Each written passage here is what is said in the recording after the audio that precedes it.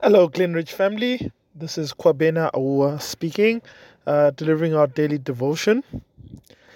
Today's message, I'm drawing some inspiration from Malindi's devotion from the 17th of May.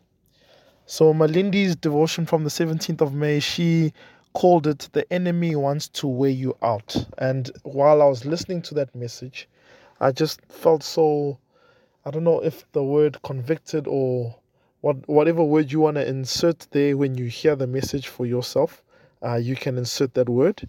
But for me, it just made me think about, first of all, where am I in terms of my tank, my emotional, spiritual fuel tank? Where am I sitting at the moment? Am I allowing my life to overload me? Am I spending time with the Lord? Am I spending enough time with the Lord? Is the more important question. And so this message for myself is literally a message to myself. And hopefully while you listen to me, you can also gauge where you are internally. So when Malindi spoke, she spoke about the fact that we need to spend time with the Lord, because if you don't come apart, so in other words, come apart from your day-to-day up and down activities, come apart from those things so that you can spend time with the Lord. And if you don't come apart, you will fall apart, I think is the phrase she came with. And in terms of just making sure that you prioritize the Lord, because there is an enemy out there that is going to weigh you down with all the daily things of life that you think is just normal stuff that is happening.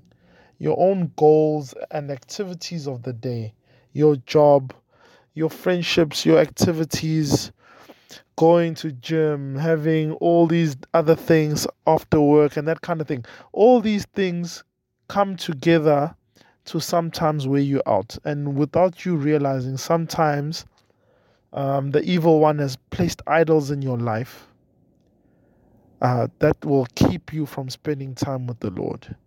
And you spend your time being so busy, but at the end of the day, or even just during the day, have you come to the altar? Have you spent your time with the Lord in prayer, just devoting time to Him, devoting your plans to Him?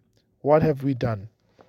And so, I would like to just give us a reminder, with that idea in mind, that the enemy wants to wear you out, and that's a scripture from John chapter 10, verse 10.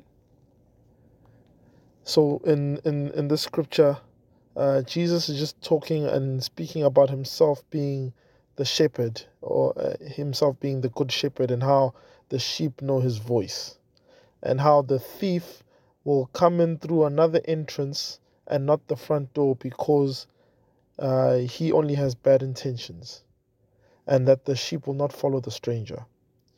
But from John chapter 10, verse 10, it says, "The thief comes only to steal and kill and destroy.